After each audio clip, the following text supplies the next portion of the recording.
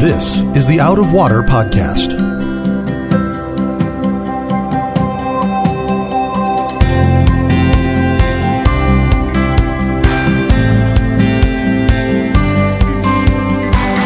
Out of Water is a production of Rio Vista Community Church in Fort Lauderdale, Florida. You can find it on iTunes, Google Play, or Spotify. We hope you'll subscribe and give us a good rating to help others find Out of Water. Welcome, friends, to the Out of Water Podcast. I'm your host, Mark Lautenschlager, pusher of buttons extraordinaire. That's my job here. I click things, push buttons, and make noises on the computer. In the studio with me today, our pastor of spiritual formation, Reverend Sam Cassensmith, and it's just Sam and I in the studio today because this is kind of a special episode. Our church is getting ready to start a series from the Book of Ephesians. It's going to be a 12-week series, and we've laid out podcast episodes that will track along with those subjects. So we encourage you to stay with us through this process, especially if you're somebody who is attending Rio Vista Church and you're hearing these sermons on Sundays. What we're going to be trying to do with the podcast is to go take a deeper dive, more background information, some more detail to sort of flesh things out. It's not possible to do these things in the amount of time that you have in a Sunday morning message always. And so we're taking advantage of the longer format of a podcast to be able to do more. And today, Sam and I are going to be sort of going through an introduction to Ephesians and the city of Ephesus and giving you some background on the people and the culture and the times, because it really is a fascinating slice of history here. And of course, Sam Cassensmith, the biggest history nerd I know, I'm sure that you are just full of great tidbits of information about the city of Ephesus. But I'm going to start with this question, Sam. Is the letter to Ephesians a circular letter? And what's a circular letter? Because I think that will surprise people. Okay, so if you read the letters that Paul writes, sure, they all seem to have, or most of them seem to have, a particular agenda that's addressed to a particular people. So if you look at, like, the letter of Galatians, he's dealing with a problem of legalism. If you go to 1st and 2nd Corinthians, there's a whole host of things that are very specific to the Corinthian church. I've heard this person is doing this among you. That's correct. That's correct. Or he's writing to a particular person about something that person's going through. Right. But when you read the book of Ephesians, it really is a letter that could be kind of lifted up and taken to the next town and dropped down and taken up to the next town and dropped down. And it would apply to every single city of that era and what the church is going to be going through. And I know that there's that when some people hear this, their reaction is, oh, well, then I don't need to pay as close of attention because this is just a generic letter. And I'm like, no.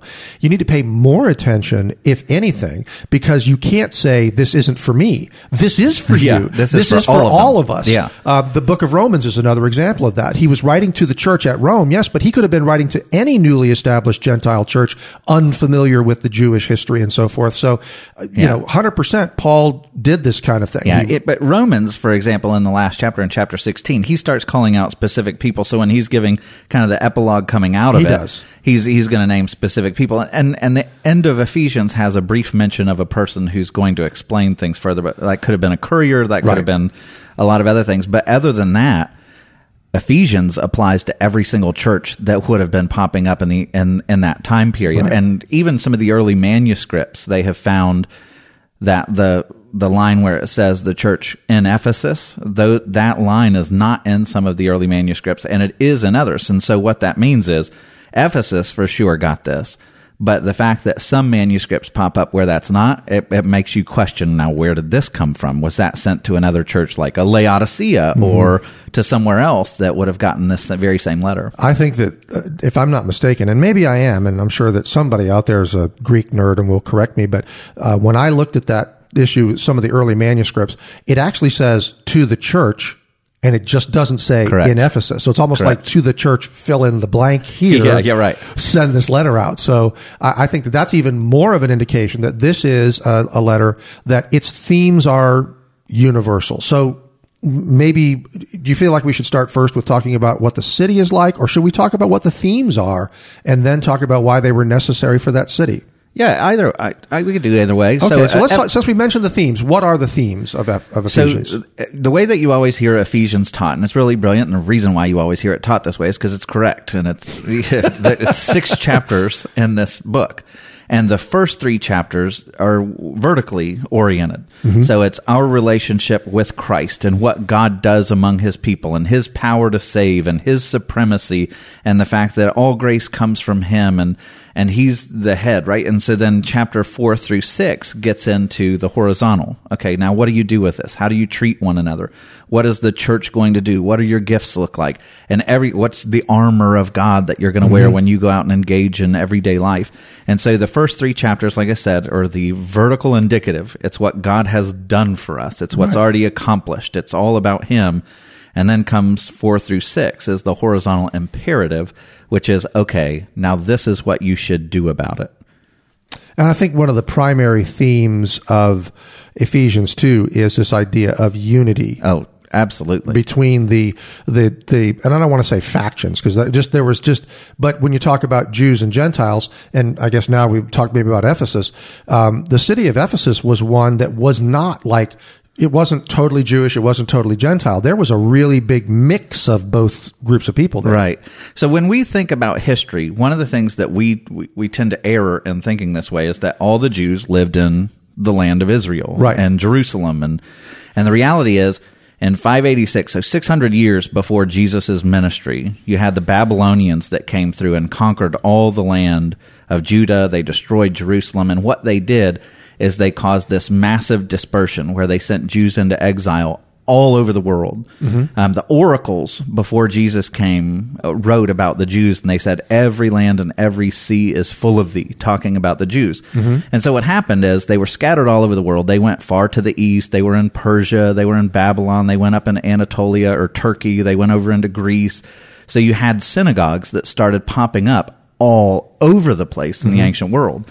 And what happened when the early church explodes, when the apostles and the missionaries are going forward, where do they go in these foreign cities? They're going into synagogues. Well, why are synagogues there? Well, the Jews went there during the exile. And so it's almost like God in his sovereignty caused this exile to let all the prophecies of the Old Testament, the promise of a Messiah, all this had spread all over the world. It's like kindling, that God had planted all over the world so that when the gospel came, it blew up everywhere. Everywhere was set on fire because everywhere had these prophecies in their synagogues.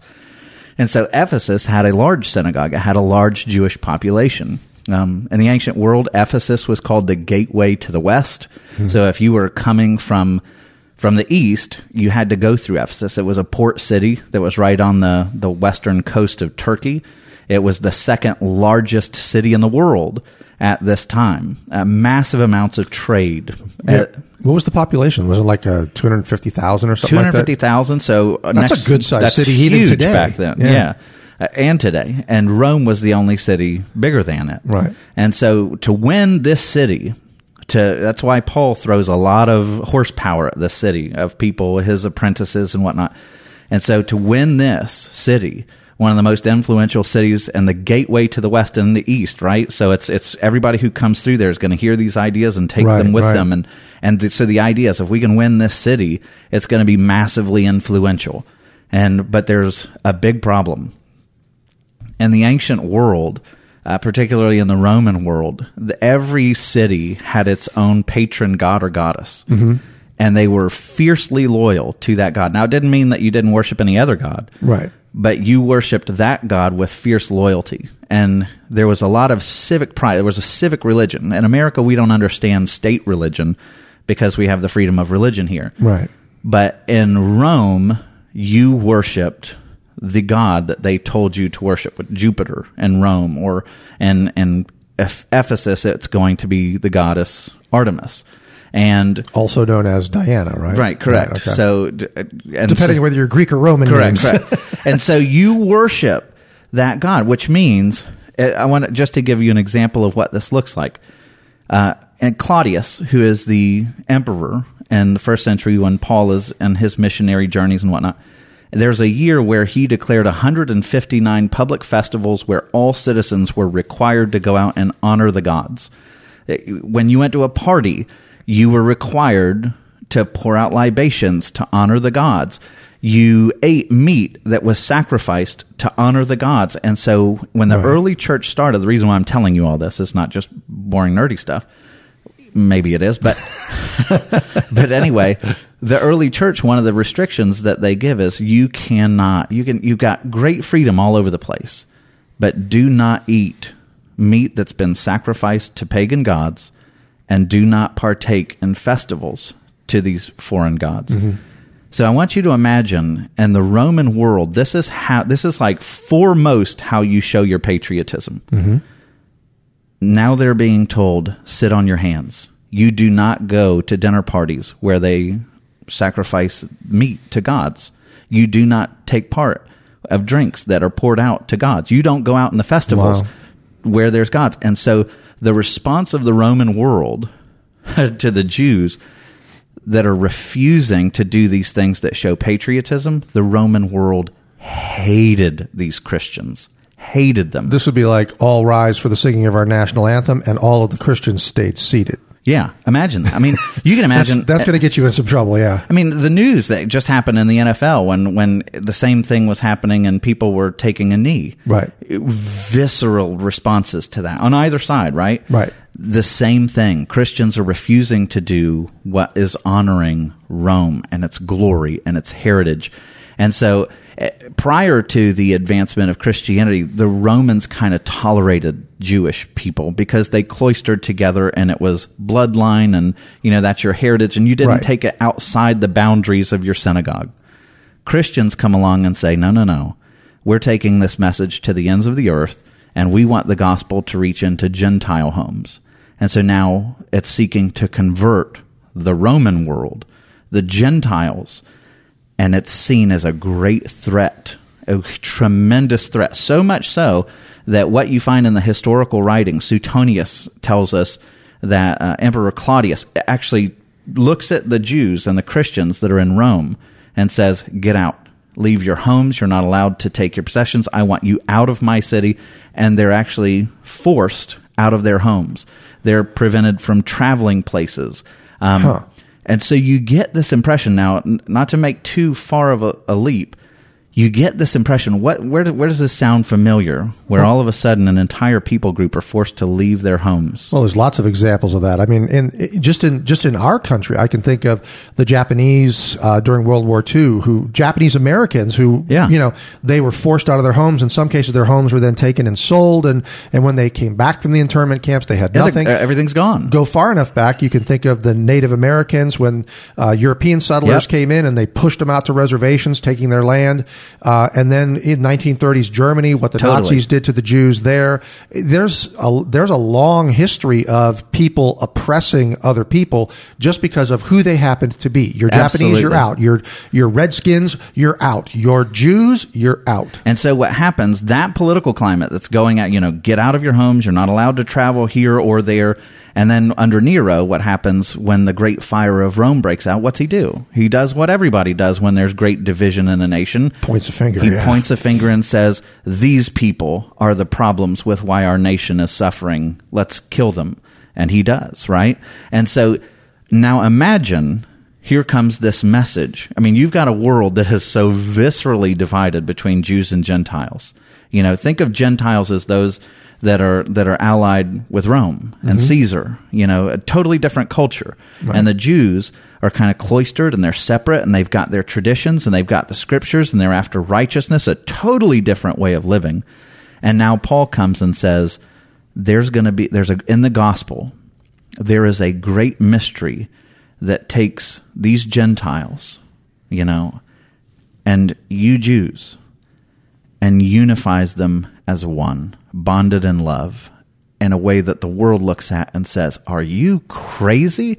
I mean, if you would imagine, go to any of those examples that you just gave, Japanese internments, the Indians, 1930s Germany, and saying, okay, these two parties that right now are so viscerally divided and have endured so much pain at the hands of the oppressor, we're going to unify as one in love. Yeah. And you get the reason why Paul has to write epistles saying we're going to do this, and here's the power of the gospel. Because in human ways of thinking, you're like, no way, absolutely not. You there with the Star of David on your arm, and you there with the Nazi swastika on your arm. We're going to put the two of you together, and you're going to become brothers. Yeah, that's just a mind blowing thing. But here's the deal: it's not you with the swastika armband and you with the Star of David. Take them off, because we're both under a different banner now, right? A higher banner, a greater banner, a more beautiful banner, right? And we're going to be one with one another. That's stunning. Maybe this, I always question my own memory on some of these things, but Artemis Diana was the goddess of fertility, that's correct. Mm-hmm. And I would imagine, therefore, that the temple celebrations regarding Artemis and Diana were probably of a nature that, let's just say, the togas came off. Something like that. Yeah, so worship in the ancient world was a little more dicey than what we think of worship today, for sure. So that would have also been an interesting culture for the Christians to be around and coming up in, especially because if you were going to be participating in this sort of temple worship at the temple of Artemis or Diana, depends on whether, I guess the Greeks and the Romans used to fight over Ephesus a lot. I wonder if they just renamed the temple. This week it's the Temple of Diana. Next week it's the Temple of Artemis. But whoever's I always go with Artemis. Okay. Well, that's the Romans. But like I said, I heard the Greeks and the Romans are back and forth at each other.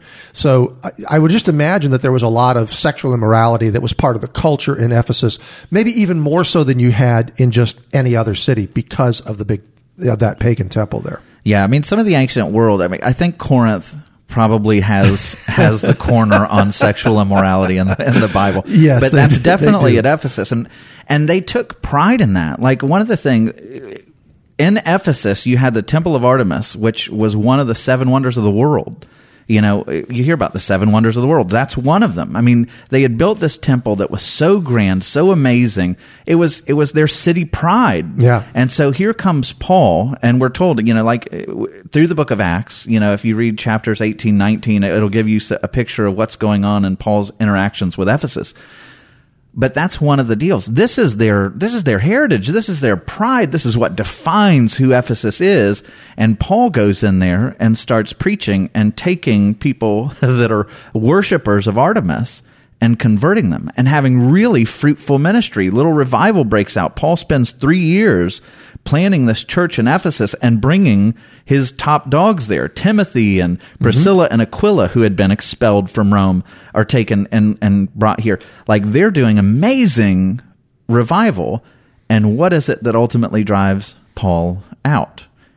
It's that pride. He's drying, because they used to sell idols and the worship of these pagan gods generated a lot of business. And when revival for Jesus breaks out, it dries up all the pagan idol industry. And so the silversmith comes forward, who used to make idols, and he's like, have we lost who we are? Do we remember who we are? And so they get so riled up that there's a riot that breaks loose. And I want you to imagine how much animosity, passion, whatever you want to call it, vitriol breaks forward. They fill up a theater that we know would have held about 24,000 people. And they sit for 2 hours screaming, "Great is Artemis of the Ephesians. Great is Artemis of the Ephesians." And I mean, it's like they're looking at Paul and all these Christians that had begun to change the culture of Ephesus. And they're saying, get out. We're not changing. We're digging in. Great is Artemis of the Ephesians. I mean, you can hear this guy whipping up the crowds toward animosity and their national pride. I mean, you can almost, not to get too far afoul, but you can almost see the Sieg Heil, it's... Or if you're younger, the Hunger Games. Yeah, right. Everybody getting very whipped up. Yeah, and so this is what Paul's dealing with, and he's so bold. And this happened to understand the animal. So we talked about how Ephesus is this circular letter. Sure. That where this letter would have applied in city after city after city after city. I mean, every city that Paul goes into, the Jews and the Christians are at odds, and it's creating pockets of animosity between them even. And so Paul goes to one city and it sets off a riot and he's nearly stoned to death. And he goes to the next city and he's chased out. And he goes to the next city and he's beaten. And he goes to the next city and he refuses to stop. And you got to think, what is it that this man had that made him go, you know what, I'm going to be persecuted and I know what's waiting for me in this city, but I'm pressing headlong into it because I've had my experience with Jesus and I know he's worth it, and I'm just going to pour my life out for him. Let's think about the background of Paul too for a second, for those that maybe aren't like really up on, the Apostle Paul, who's like the rock star of the New Testament, but he was a Pharisee who persecuted the Christians. He was a Jew who persecuted Christians. He was a pro at persecuting Christians. And then he had that encounter on the road to Damascus where Jesus came to him in a great light, as it says. And so his conversion was something that was dramatic. And all of a sudden he came to understand that everything that he thought he knew about these Christians and their Messiah, that actually it was the fulfillment of his whole lifetime. He was a student of Gamaliel. Did I get that name right? Gamaliel, yeah. I think. Right? Gamaliel. And who was an instructor of Pharisees that was renowned. Like, he was a famous teacher. So this was a guy that, Paul described it himself. He goes, I was a Hebrew of the Hebrews. So very well educated, very well trained in the religious laws. And suddenly to have that understand that, okay, what these people, this Messiah, these Christians, these people of the way, this is the fulfillment of everything I've been about since the day I was born. And I think that's where the boldness comes from. He transferred that boldness like the flipping of a switch. It's like he was a zealot, and now he's a zealot again, but he understands who Christ is and who the Messiah is. Yeah, and so you got to get this picture when you mentioned the word factions earlier. That's not necessarily a bad word, mm-hmm. So the early church saw itself as the fulfillment of all the promises that were given to Israel. Here comes the Messiah. This is the fulfillment of the Old Testament. So they didn't stop going to synagogues and say, hey, we're Christians now. They saw themselves as Jews who had seen the Messiah come and the fulfillment of all the promises of the Old Testament. And so they still went to synagogue. They were just saying Messiah has come. And you had them saying God has come in the flesh. And you had these Jews who did not believe that Jesus was the Messiah, who hear you saying God became a man, and it's offensive, and they see it as blasphemy, and it sets them off. And so you've got, this war going on between new Christian converts and the Jews that rejected Jesus as the Messiah. Right. So they've got war going on with the Jews, but then outside the walls of the synagogue, the Jews at that time were content to keep it in the synagogue. Right. The Christians are saying, no, I'm going to my Gentile brothers and sisters because they need to hear this gospel too. And so they start coming to a Roman world where sexual immorality is rampant, where the treatment of women is atrocious, where slaves are second-class citizens, and they're coming with the message of a different kingdom and a different ethic that's wildly different, and calling on people to leave their gods, which to the Roman world was the equivalent of, that's patriotism. Right. And so you hate Rome. You're standing against the glory of Rome. You're a traitor. In fact, some of the early secular writers that are writing around this time, like Celsus, is saying these men are guilty of sedition. Mm-hmm. To be called an atheist in the ancient world was seen as a traitorous thing. And they called Christians, even though they believed in Jesus, they called them an atheist because they rejected the Roman gods. Right. And they went after them. And so they're getting it from both sides. Their home team, the Jews, are not coming along. And so they're being ostracized more and more from synagogues. And when they go out into the world, the Romans are saying, we want nothing to do with you. You're destroying our country. And so we're going to clamp down and persecute you and kick you out of your homes and not let you go places. And we're going to blame everything that ever goes wrong in our country on you because the gods are angry at us because you're rejecting them. So against this cheerful backdrop, so before we launch into, Ephesians chapter 1, verse 1, I think a good way to wrap this up is going to be to ask ourselves, what would it have been like to be there, to be in Ephesus, whether as a Christian or as a Jew in Ephesus, what would it have really been like? Try to paint a picture of that. It depends on which side of the tracks you're on, I guess. Yeah. If you're a Jew that had converted to Christianity, to follow after what Paul is teaching brings great cost to you.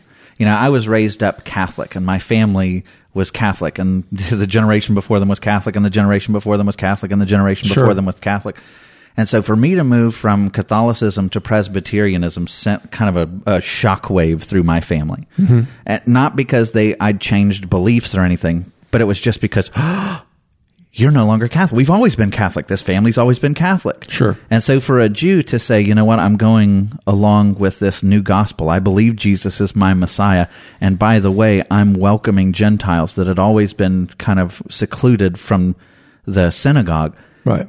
That's hard. You would have, to your family, they would have looked at you like you have betrayed everything we've ever been. Mm-hmm. So not just the government, but your own family would be like, oh. So to do that would have cost you tremendously if you were a Jew, that you're reaching out to these people that not only have an entirely different moral class that you've never been able to trust, their government's coming after you and treating you like second-class citizens. That would have been an incredible act of boldness to say, I stand with Paul and I'm going to love these Gentiles. It would have been costly. Now, so imagine on the other side of the tracks, you've got somebody who's a Gentile, who's never been approached with the love of God, who's never heard any of this stuff, and who says, I love this Jesus. I want in. They've got to say, I can't go to that dinner party anymore. Yeah. I can't pour out libations. I can't eat sacrificed meat. I'm not going to be a part of these public festivals that lift up these pagan gods. And all of your neighbors and all of your friends and all of your business mates and partners suddenly look at you and go, he's a traitor. And you are left alone. And so here you have these people that no doubt would have been incredible. Paul was ostracized. He felt alone. He talked about it. But both of these sides are going to be incredibly ostracized, and Paul is taking both sides of the tracks and bringing them together and saying, in Christ, here's a mystery that the world can't understand.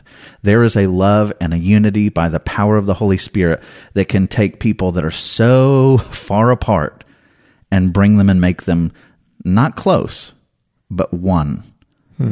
And you can find family that's inseparable, unshakable, unbreakable, and the power of the gospel. That's what it would have been like. Yeah, and there's no better word for that than a mystery of God. Yeah, it's stunning and beautiful. Well, we hope that whets your appetite for the study coming up in Ephesians. That'll be coming up soon. I mean, recording schedules and service schedules, I realize this is a little bit asynchronous as a podcast. I'm not sure when you're going to listen to this, but understand that we're going to be going through the entire book of Ephesians. And so we hope you'll join us for that on the Out of Water podcast going forward. Do remember to subscribe to the podcast, to give us a good rating, because that helps other people find Out of Water also, and we'll see you next time. We hope you enjoyed your time with us, and you will both subscribe to the podcast and listen regularly. You can find out more about Out of Water, catch up on past episodes, and access show notes at our website, riovistachurch.com/outofwater.